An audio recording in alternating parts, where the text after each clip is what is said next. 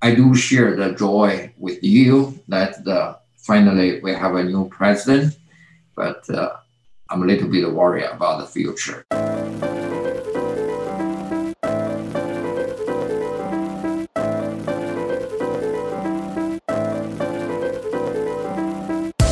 Hello, and welcome to the Asian American Forward podcast. This week, we're talking presidential transitions. So we'll get into some of Trump's legal challenges to the results of the 2020 presidential election. We'll also be reacting to Biden's inauguration and kind of analyzing how the reactions to this election might make an impact on American democracy going forward. All of that and a little bit more. So as usual, joining me to discuss all of this is my regular co-host, Don Sun. Hi, Don. Hi, Katie. Hi, everyone. Listen to our podcast. I'm excited and try to share ourselves with everyone. Good to talk to you this week. And I'm excited to get into all of the legal nitty gritty, but also some of the more symbolic things about Biden's inauguration this past week. So kind of jumping right into it, as we've seen, ranging from the over 50 cases Trump's team has filed, challenging the election results in specific states, to encouraging his supporters to storm the Capitol building on January 6th. The transition to the new Biden administration over this past month has been a little more complicated than we normally see. And this could be really concerning to some people, as the peaceful transition of power is one of the main hallmarks of a successful democracy. So to see this much resistance to a fair election is not only troubling from a legal perspective, but also from the perspective of a general citizen. But we wanted to bring kind of a measured response to this and give our listeners some context on these events, do a little analysis, and maybe look forward to the future to see how this might affect American democracy. So the first thing that we wanted to get across, or I thought that it would be a good place to start with, is the important background information for all of these stories and kind of a unique feature of American government, which is the balance of powers. I've been thinking a lot about this issue lately because I'm teaching government to high schoolers starting in a few weeks. So as we know, the founders set up 3 branches of government, with specific branches serving to check other branches and having specific powers in terms of making laws or legislating. So give us like your basic 101. How does the government work? What is the balance there? I don't know whether we just jump into the Trump's behavior, or we just at this moment, I think it's if we talk law, or it's the U.S. government, 3 branches, balance and check. In abstractive terms, it's pretty hard to understand or make people feel bored. I just want to jump in and talk about Go Trump. for it. Yeah, the only thing is bring me in January 6th, the riot and the storm of Capitol Hill. That's give me some kind of a reminder that the worst people or bad people make the best law. So we never expected the government branches have such violent conflict, especially the chief of commander of the country used the executive branch power. It's still in power to attack other branch openly and inside the people, because there's so many people believe Trump is still legitimate to win the election. So he himself never acknowledged he lost the election. It's not good. No, it's not. And so I'm wondering also if you just had any reactions to the events on January 6th that you wanted to get out. I was really struck just by all of the images of the people walking around in the Capitol building, thinking about like times when I visited DC as a child with my family, and how tight I know, if you've ever visited the Capitol building or really anywhere else in DC, how tight the security is. It was really stunning to see people just waltzing around kind of willy-nilly in the building. So I was wondering if you had any reactions also that you wanted to share with our listeners. Yeah, of course. It's it's for the Asian American and involve some politics. I visit the Capitol Hill almost every year, maybe 3 to 4 times every year to visit our district representative, visit other congressional members or representatives and talk to them and bring people there, bring some issue there, and sometimes with black people, or with Latino people, or with Jewish community people. Just go there, try to talk about the policies, and become routinely visit there. So it's I do respect one of the branches give the people's honor, and the people go there with so much respect to the people elected. Every single congressional member, both the senator and the congressional member, they have carry so much power and so much the people's will and the willingness working in the Capitol Hill.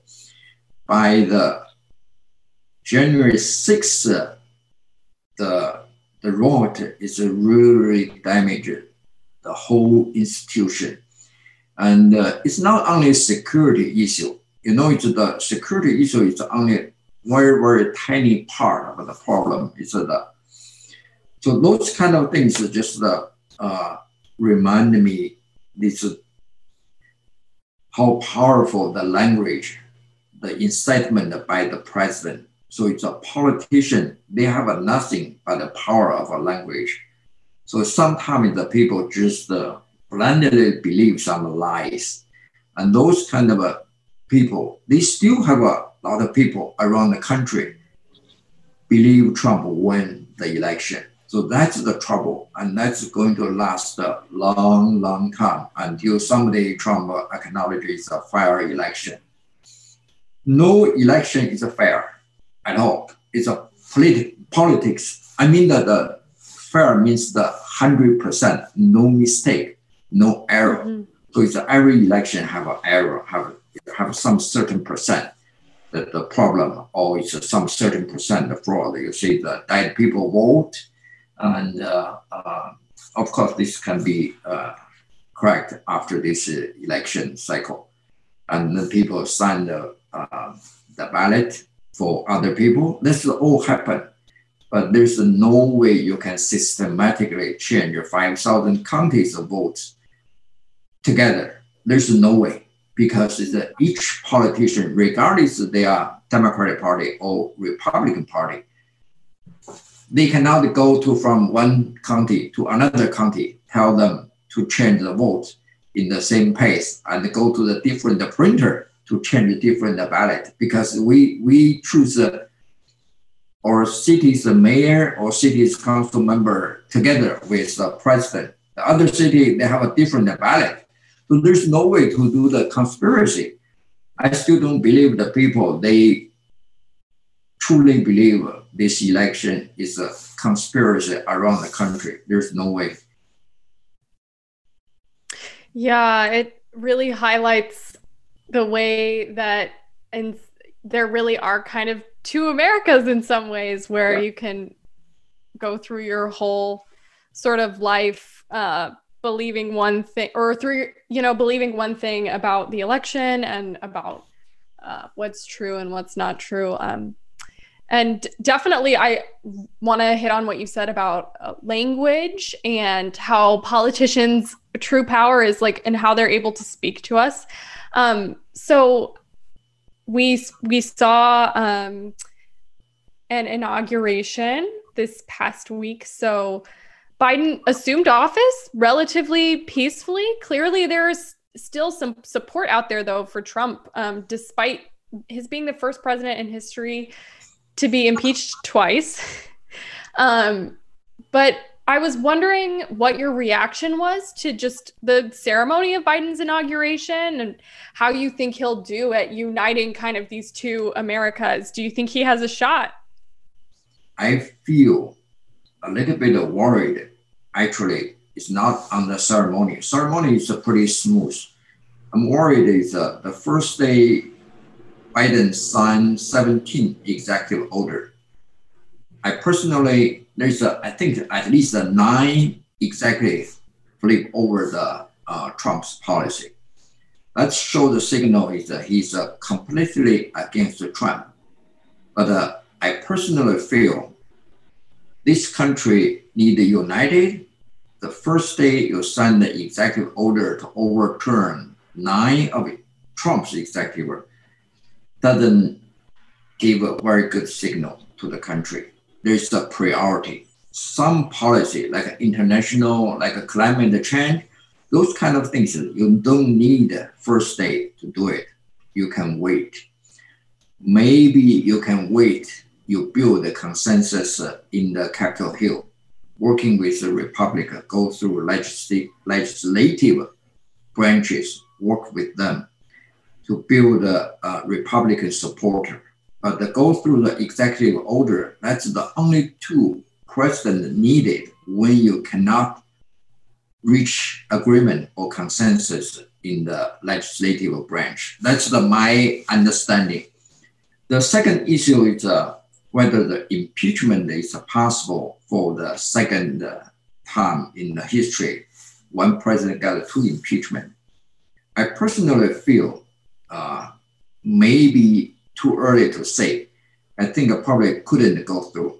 Even Mitch McConnell has stayed in the last day in the Senate, says that Trump has an impeachable the behavior and signal to the senator and Republican colleagues and going to impeach Trump. But I don't feel very strongly because in history, there's the president has left the office be impeached. Because impeached by the meaning itself is removed from office, doesn't have any sense forbidding him to return to the political position. So this is both legal challenge and political decision. Senator has a political decision to punish any presidential behavior is bad or is the impeachable, the behavior. Senator can do it, but this is purely on the political side. Supreme Court is in the Constitution, the impeachment is only when president on the seat. So from one side, you can see with impeachment started from a congressional, the congressional chamber, it's going to be okay. But January 20, Trump is out. Senate doesn't conduct impeach yet. So this is a timeline is different. I don't know whether Supreme Court are going to listen to this kind of argument or hearing, but I think if a senator convicted Trump to pass the impeachment, and I think Trump's lawyer are going to bring this case to the Supreme Court. That's the constitutional challenge. But I personal feeling most Republican in the Senate may not vote for impeach because I think it's a page should turn. So it's the Republican want to reserve their base and just punish Trump doesn't make too much sense, at least for me. Even Mitch McConnell have show his justice or show his fairness and send signal to his colleague, but I don't believe it's a senator going to have a fully convincing power and enough vote to go through it. Yeah, and it seems to me also that Biden doesn't really have, it doesn't seem like he has a great desire to sort of spend those first days of his presidency trying to litigate the last 4 years. And the precedent is often brought up of Gerald Ford pardoning Nixon when he took office, which is a decision that probably cost him his second term, but also was sort of seen as necessary for healing the healing the country after the scandal of Watergate. I think what's really different and interesting about this case is, well, that Trump hasn't seemed to take any kind of responsibility for his actions. You know, Nixon stepped down at a certain point and was willing to concede that he had done something wrong. And then there's also the question of Trump being able to run for president again in 2024. I personally don't believe Trump has any chance to coming back on the 2024.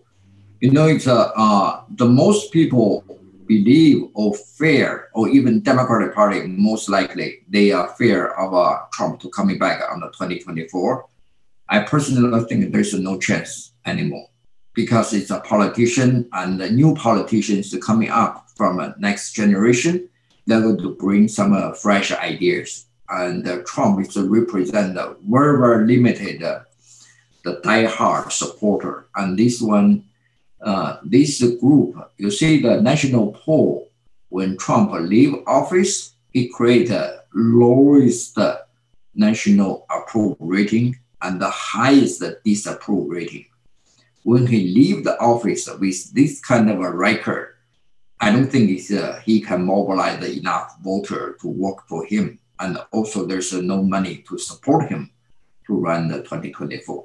I think Democratic Party is over exaggerated the possibility of Trump coming back. I don't think so. The only way Trump coming back is try to build some business empire, or it's in the media, or it's a movie, something like that in the entertainment.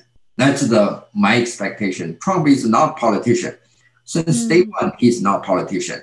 And if you want him to be the career politician, I don't think so. He doesn't want to be the 2024 candidate. It's going to be very, very struggle for himself. And also there's no base. I appreciate your confidence about that, that there's no base. I don't know. It is also striking how relatively stable his approval rating was, even with all of the scandals that went on. I mean, he was impeached twice in the last 12 months. We've seen a pandemic, and that's like only in this past year. So I do really wonder if there needs to be some kind of national reckoning. I don't know what that would look like, but definitely I think the Biden administration faces a difficult task in trying to bring in those Trump loyalists, as you were saying, and also like signal to the American people that the response to the 2020 election is like not appropriate and shouldn't be tolerated. I personally, if you have enough experience in the politics, the regular voter or the people we call, generally, they are very, very easy to forget something. Their memory is very short. And their loyalty is very, very short term too. So it's when they find a spiritual leader, if that kind of a leadership is not going to the religious believing, it's not going to sustain. So, but take Trump as a religious type of a leader, that's going to be very, very little tiny part of the people, like a white supremacy people, always a diehard believe Trump put the American first and try to support him for 2024. That's maybe among the 70 million people, there may be 7 million at most. So it's most people, they either vote for the in general concept of Trump's or it's a Republican. That have to be two factors combined together. If Trump build some new party called the whatever the party he called his name, I don't believe Patriot, I think. Yeah, Patriot. Yeah. If he build the Patriot party, I don't think it's the people going to pay the party's due every month and to support Trump. Trump is a very pragmatic business person. He's not idealism, have some vision and ideal, want to build some new society. he's kind of identify American problem and try to use his way, maybe try to solve it. Some is he touch, but when you think a politician, they can 100% deliver their promise, that means they can 100% solve the problem. Trump only delivered like a 25% promise of during his campaign, like more than 50% the promise. It's just completely nonsense, never even touch it. So there's a part of a promise he execute. So it's a pretty hard for a politician if he promise a lot and deliver only a quarter of a whole promise. There's no way you can coming back. Politicians, they have nothing but the trust of people. If people don't trust your promise, you will never coming back. And he knows. And I think he's not going to coming back. Don't worry. Well, we could go back and forth all day about Trump and his cult of personality and how interesting all of that is. But I also wanted to highlight, of course, the historic nature of this inauguration, which has kind of gotten lost in the midst of the coronavirus and all the protests and just how unusual everything has been this past year. But we now have the first woman vice president of the United States ever. So I wanted to get your reaction and talk a little bit about, of course, the new incoming administration as well. Number one, as a minority, or it's a Black, Latino, Asian, Indian American, Kamala Harris represent the American spirit and also the future of American, the demographics, the structure. So it's on the one side, it can be done a lot of good things for the united country together, just by simple show his face and share his personal story. And also you see the administration and in the new administration, Kamala Harris has put a lot of her friend and Indian American put into the cabinet. So in this way, the country is going toward a more tolerant, not only white supremacy or male dominant the cabinet or leadership. That's one thing. The other thing is Kamala Harris from California go through the presidential election, and she was almost the first to drop off. So that means that her base is not enough. And we don't know if during these 4 years of vice presidency, she can build a very strong economic and political or social knowledge about the next 4 years, because I personally think Biden is going to run the presidency, stay in the president only one term, and going to give the pass the torch to Kamala Harris. So it's a way, will not only give the first female president, and also expected 4 years later, maybe have a first female president. Let's depend on who is going to run as the nominee of Republican. If there's a very, very strong nominee from Republican, and also this 4 years, the economy become worse and worse every year, Democratic Party may lose next election. That's my personal feeling. Ooh, bleak news, yeah. Bleak opinions. But I wanted to bring out the thing that I was thinking about and texting a lot with my mom about on Inauguration Day, which is the outfits. So I brought some pictures that I want to share with you and with our YouTube audience. So I'm going to get those pulled up. So, of course, we see with female politicians that they're always communicating. And of course, inaugurations and events like this are all about symbolism.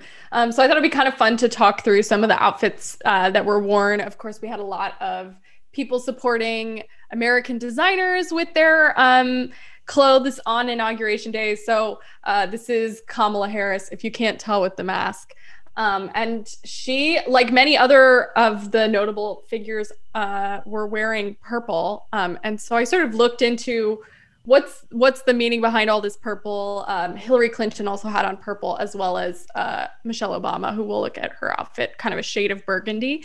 And so it turns out that purple is not only a symbol of traditionally associated with the suffragette movement, white, gold, and purple, I believe, are their three kind of traditional colors. But also a lot of outlets were kind of noting that by choosing not to wear red or blue, wearing purple, kind of a mix of those two symbolic political colors, that Kamala Harris and the other women dressed in purple yesterday were maybe signifying an approach to unity, and kind of indicating that maybe there is no red America and blue America, kind of bringing them together with purple clothes. Another quick note about Kamala Harris's outfit also, you see that she's wearing pearls, which is, I got to look it up and make sure I have the name right. So also associated with Alpha Kappa Alpha, which was her sorority when she was at Howard University. And so that kind of symbolism was all over the inauguration. Kamala Harris, again, also wearing a Black American designer. Jill Biden, also wearing an American designer, kind of an up-and-coming designer out of New York, who really emphasizes sustainability. And so, again, with the bold, confident colors, neither red nor blue as well. She was not wearing purple, but kind of has a color of calm on with the turquoise. And yeah, and so also Michelle Obama wearing purple, also wearing a Black American designer. The final outfit that I also wanted to hit on today was the one that got the most coverage in my family group chat, which is Lady Gaga, who sang the national anthem. And she had on a really interesting outfit. There was lots of Hunger Games comparisons that I saw, both in my family's comments on it, and the New York Times did mention that she had a little bit of a Hunger Games vibe going on with her outfit. But she was also wearing an American designer, French/Italian couture house Schiaparelli designed this kind of avant-garde dress for her. But also, she was very much in theme with the theme of unity. She's got on this huge brooch with the dove and the olive branch, also traditional symbol of peace. So I thought that was also a really striking thing about the day on the 20th, which was just to, at the same time as things being very abnormal, looking at what it's like to have a normal, quote unquote, normal president again, to have an event where we can just talk about the clothes that everybody had on, rather than being like, oh my gosh, what did the president just tweet? And I did hear some people on a podcast I was listening to earlier commenting about how shocking it was to see those normal boring tweets from the Biden now presidency. So yeah, did you have any other reactions, thoughts about the day? I don't know how the impact this kind of a ceremonial symbol going to impact people's heart or impact people's thinking. But I personally more want to dig into the policy. He faces so much trouble and so much ideas to implement. And I don't believe all government employees are just lazy, and they just lack our leadership, like our vision.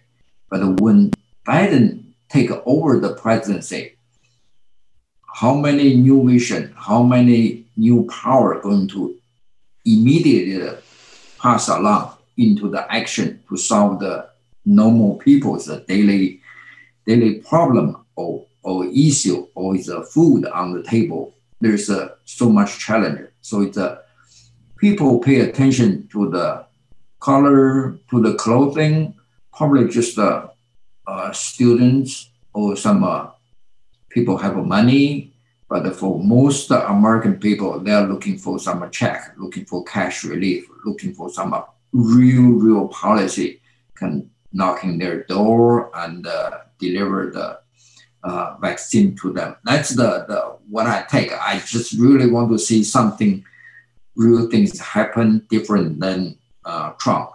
The first order is just a mandate government employee to have a face mask. It looks like it's a not very smart move.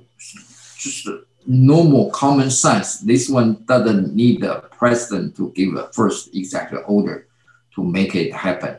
So that's kind of the warning sign for me, along with the other executive order. So that means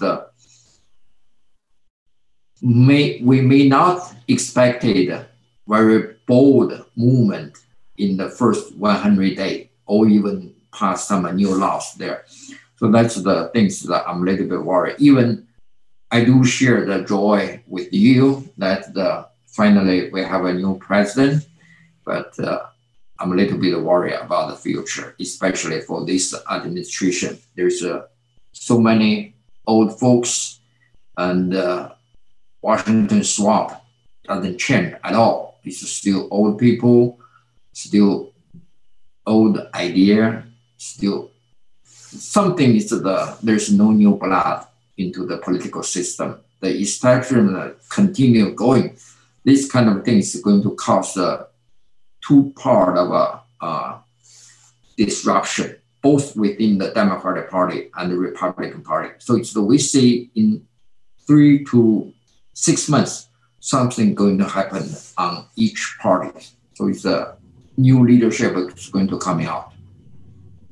Yeah, definitely. As you pointed out, there's a lot to be done for the Biden administration, and a lot of questions what the Democrats will do with their 2-house majority in the Senate and, the House of Representatives, since Warnock and Ossoff both won their races in Georgia kind of unexpectedly. But yeah, I'm definitely also keeping an eye on and very interested to see, as you pointed out, language and symbolism and communications is so much a part and parcel of the role of the president, and can really have a big impact, as we've seen from the Trump administration, on just kind of the tenor of national life. So I'll be interested to keep an eye on that. And I think we're about out of time. We can wrap up with our usual segment, though, which is, how are you staying entertained this week? The entertainment for me is just to go out, play golf. So I book 2 golf time. It's so hard to get a golf tee time. Well, I am ever the couch potato here to balance it out for people who don't like to go outside. And maybe you live in a cold place. My family and I have been watching on Disney Plus. They have a family remote watch feature. So we've been watching WandaVision on Disney Plus, and it's really weird, but I'm really enjoying it. Kind of riffs on a lot of classic sitcoms that I grew up watching, like I Love Lucy and Bewitched and all of those things. So I would definitely recommend it. Good. The people like you, just like a fairy tales style, right? Story. Yeah. For me, I'm more like a political dramas, like a white. You should watch Borgen. Which one? Borgen. It's Danish, but it's really good. Yeah. Have you seen it? I started watching I think it's the first 2 episodes the season. It's very, very interesting. Yeah, really interesting. Looks like you looks like the main character, right? Did you? Maybe. Yeah, a little bit. Well, we'll wrap it up there for this. Smart enough. She's so smart, right? Yeah. We'll wrap it up there for this week, Don. Thanks for talking with me, as always.